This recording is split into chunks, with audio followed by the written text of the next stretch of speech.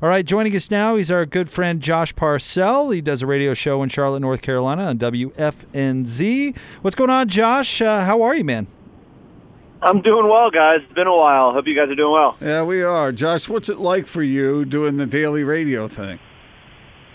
Man, I have a lot more respect for guys like you. I've been doing it now for like 9 months, and it's a blast, man. Sometimes you sit back and you wonder, do we really get paid to do this? So it's great to know that I got a good gig and that we have a lot of fun here in Charlotte. Well, let's talk a little bit about what's going on with the Hornets and specifically Kemba Walker, Josh. What's the vibe around Charlotte right now about the odds of him re-signing and what ramification, or I guess what it would take for him to do so? Very, very nervous, I think, for a lot of Charlotte fans. And, this guy's the best Hornet ever. I mean, he's the best player. He's the leading scorer, leading assist guy. He's broken so many franchise records. He's beloved by the city of Charlotte. So it's only natural that the fans are terrified at the idea that he may leave. And this has been something that had, I guess, been brewing for about a year, maybe two, knowing that this free agency was looming. And for the Hornets, they went all in on trying to win with him instead of maybe potentially moving him. And now that they're here and they weren't able to move him or they didn't try, and now they may risk losing him for nothing, I think there is absolutely a sense of heightened anxiety around the fan base, at least, that they may lose their most beloved player ever. Have there been any whispers about which way he's leaning or where he's leaning?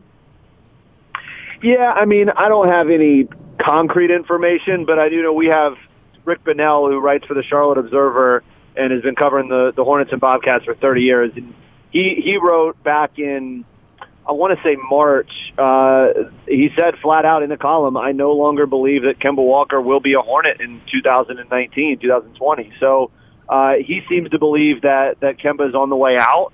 And if you listen to Kemba going back to before the season, and late last summer he was on J.J. Redick's podcast. He spoke to a handful of other media members. He spoke to myself at Media Day right before the season kicked off, and he reiterated his love for Charlotte, how he wanted to build a winner in Charlotte, and he wanted to keep his family here.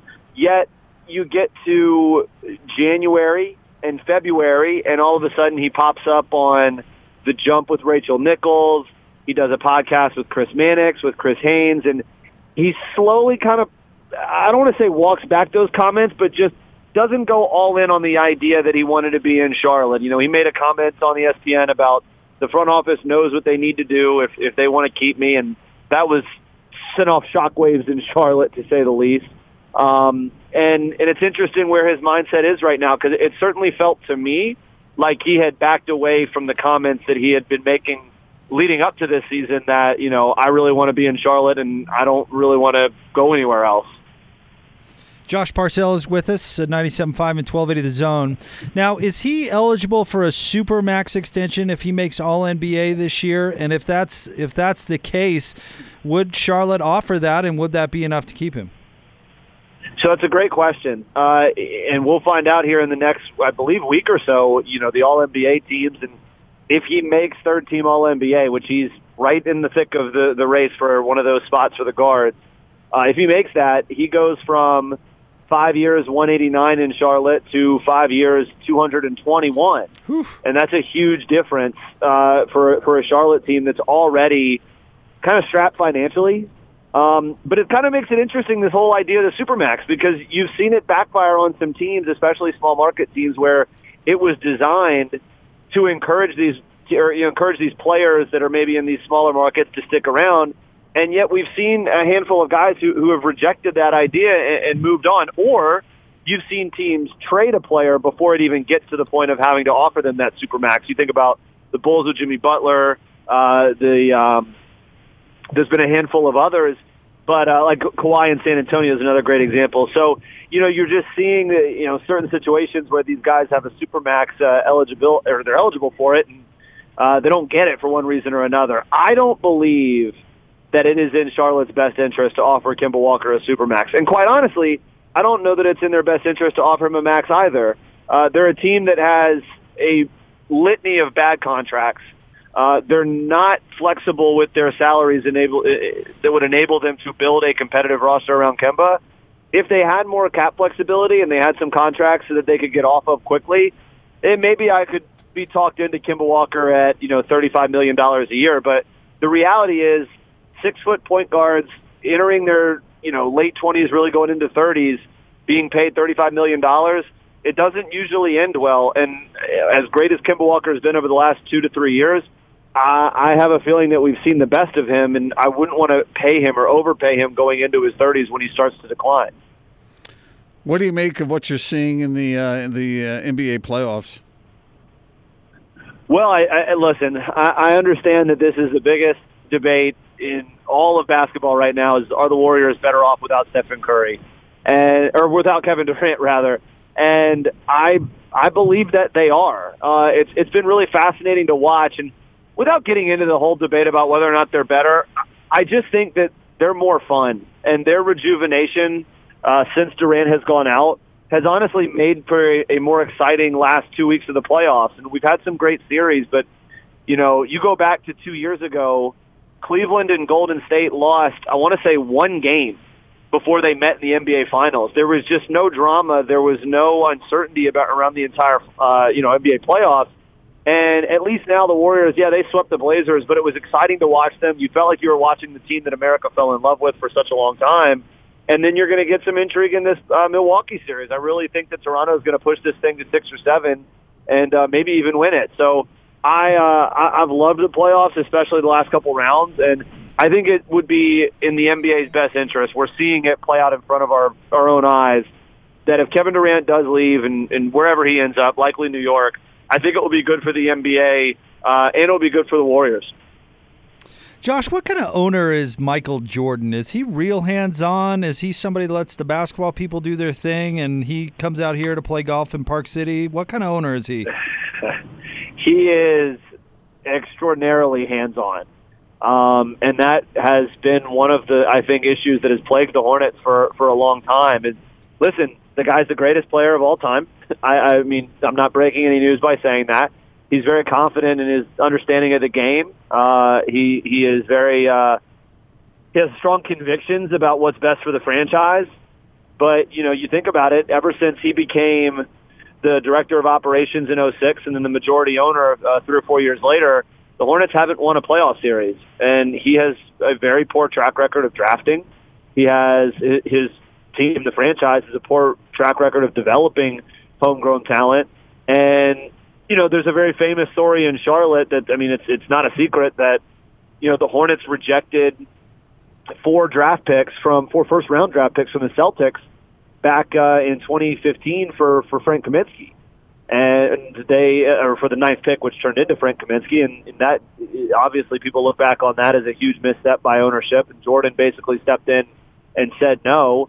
Michael Jordan was also the guy who wanted Malik Monk when Steve Clifford, the head coach at the time, wanted Donovan Mitchell, ironically enough for you guys. So, you can thank Michael Jordan for Donovan Mitchell being on the Jazz, because Steve Clifford was banging the table for Mitchell at 11, and Michael Jordan wanted Malik Monk, and he got Malik Monk, and so far Monk has come nowhere close to living up to the potential that we saw from him in Kentucky in 1 year. So, Michael Jordan's been very hands-on, and it's been a problem for a long time. He's not James Dolan. I wouldn't liken him to that, but he's certainly in the conversation as one of the worst and arguably one of the least successful owners in the NBA.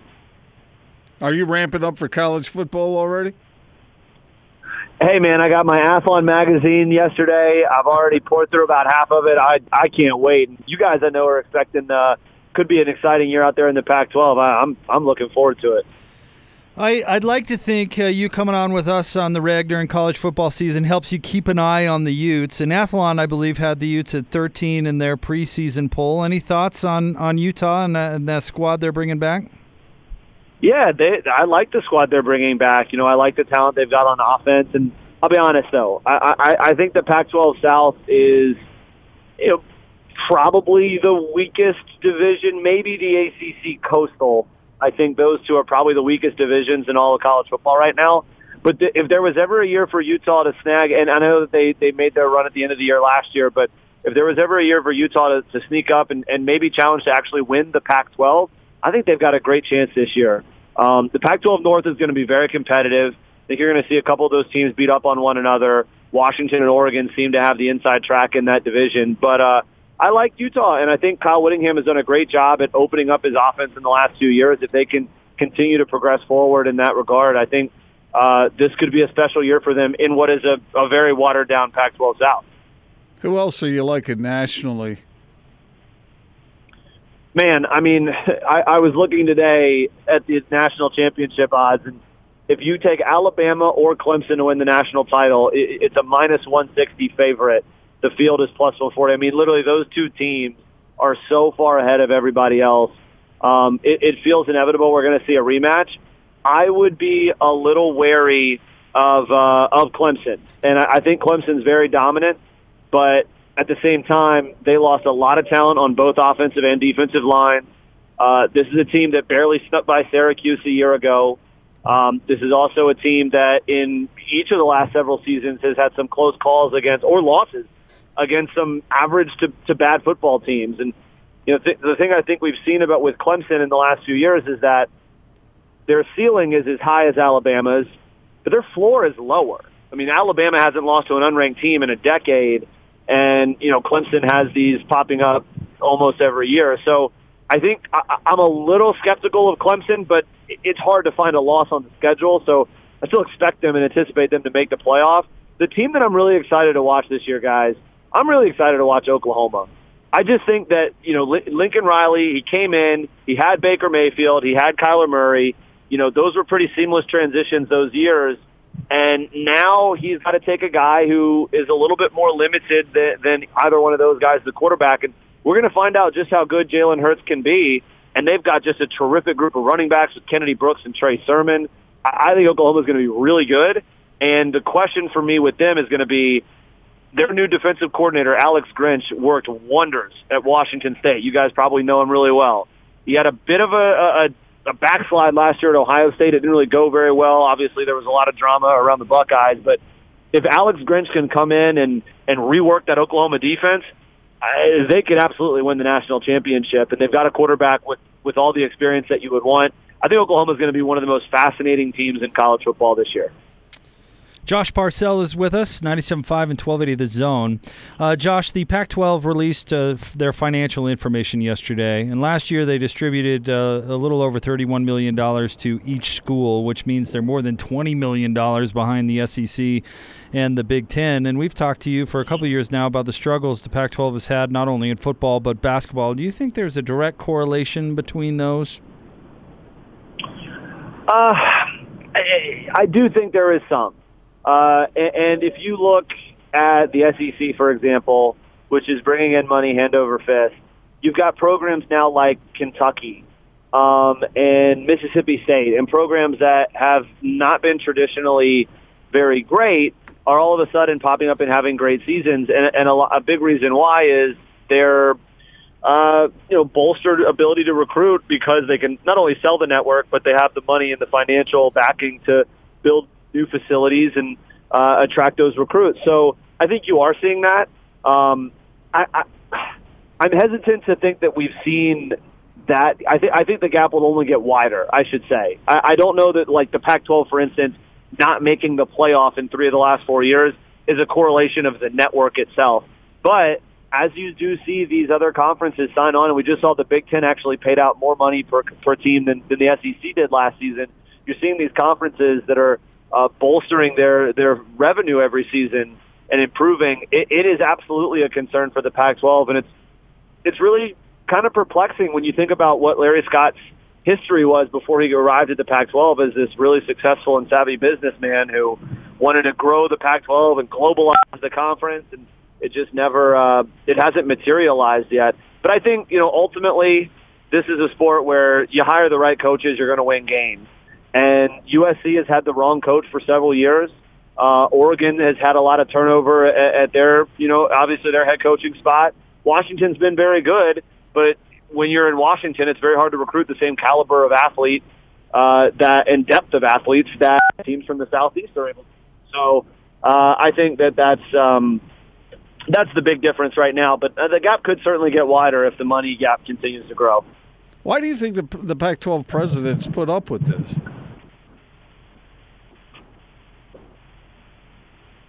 Sorry, I think I lost you guys. What was that? Why do you think the Pac-12 presidents put up with this kind of sort of shabby leadership? That's a great question, and honestly, I don't know that I've paid close enough attention to know like what the conversations are in the background. But it seems like the big problem last year was obviously the issue with the officiating, and that was a bad look for the conference. They've had a few instances of where I think it's reasonable to question Larry Scott's leadership. I don't know what the future holds for him. It's a great question, and honestly, I haven't followed enough of that background and what's going on to give you a more definitive answer than that. He's usually our college football expert who we bring on during the college football season, but he also does a radio show in Charlotte on WFNZ, bringing him on to talk a little hoops as well. Josh, it's great to hear your voice here in Salt Lake City, and thank you so much for all the insight, man. As usual, great job. Happy to join you guys. You guys take care. Thanks, Josh. Our buddy Josh Parcell. So Kemba Walker's gone? Sounds that way. Where's he going? I don't. The thing is deep in their heart of hearts, and I'm sure that the fans Josh talks to on a daily basis don't feel this way. It's probably best for Charlotte to let him go and kick into a rebuild, because is he good enough if he earns that supermax, right? If he makes the All-NBA team, is he good enough to warrant that payoff or payout and to build around? I don't think so. I don't think so either. And Charlotte has some bad contracts on the books that aren't going anywhere for a little while. So if they did do that, there's no way for them really to make their team any better. Nicholas Batum is going to make $25.5 million next year and $27 million the year after that. He's got a player option for $27 million the year after that. I think he better take it. Bismack Biyombo makes $17 million next year. Marvin Williams makes $15 next year. Cody Zeller makes $14.4 next year and $15.4 the year after that. Now, in 2020, 2021, some of that comes off, so they'd have a little bit more flexibility, but by that point, Kemba Walker is 2 years older. It gets back to what you and I have talked about so frequently. When you do have a team that has financial flexibility, you better pay the right guys the money. Yep. And that's what you have experts for, to determine that. It is the single most important aspect, in my opinion, of running an NBA team, is go ahead and spend the money, but spend it on the right guys. And when you rattled off those numbers, those aren't the right guys. Nope, they're not. And I thought his answer about Michael Jordan was an interesting one, too, how he is super hands-on. I'll tell you what, if I were an NBA owner in Michael Jordan's shoes, and maybe this is easier said than done, I'd hire somebody that I really trust, who I think is a real smart guy, and then I'd spend as much time in Glen Wild playing golf as I possibly could. But why is Michael Jordan even involved in this? I think the answer, I don't know it for a fact, but if I was going to speculate on it, I would think to get his competitive appetite. To get his fix, if you will. Why else? Why dabble with this stuff? He could take his money and go elsewhere and probably make a lot more. Although equity in NBA teams is pretty sweet. Well, man, and he owns the jump man. I mean, Michael's got plenty of things to do with his time, I would think. And I'm sure it's, great to have to own a team to keep yourself in the game. You're still part of the NBA. And but with his track record, if he's a real hands-on owner, he's not a good one. Because I had never heard that Donovan Mitchell story before, where Steve Clifford really wanted Donovan Mitchell at 11, and Michael Jordan wanted Malik Monk. I think I have heard that, actually, but I don't know. I had not. Mm-hmm. So, I had heard the New York Knicks one, where Jeff Hornacek wanted Donovan Mitchell, and Phil Jackson wanted, how do you say his name? I always mess it up. Nikina, or the French point guard. Yeah. Mm-hmm. If I had the name in front of me, I probably could come a little bit closer. But I think you know exactly who I'm talking about. I do. But I had never heard that one about Jordan, so that's interesting. A lot of things had to kind of fall into place for Donovan Mitchell to make his way to Salt Lake, didn't it? Boy, to the benefit of this franchise, that's for sure. Mm-hmm.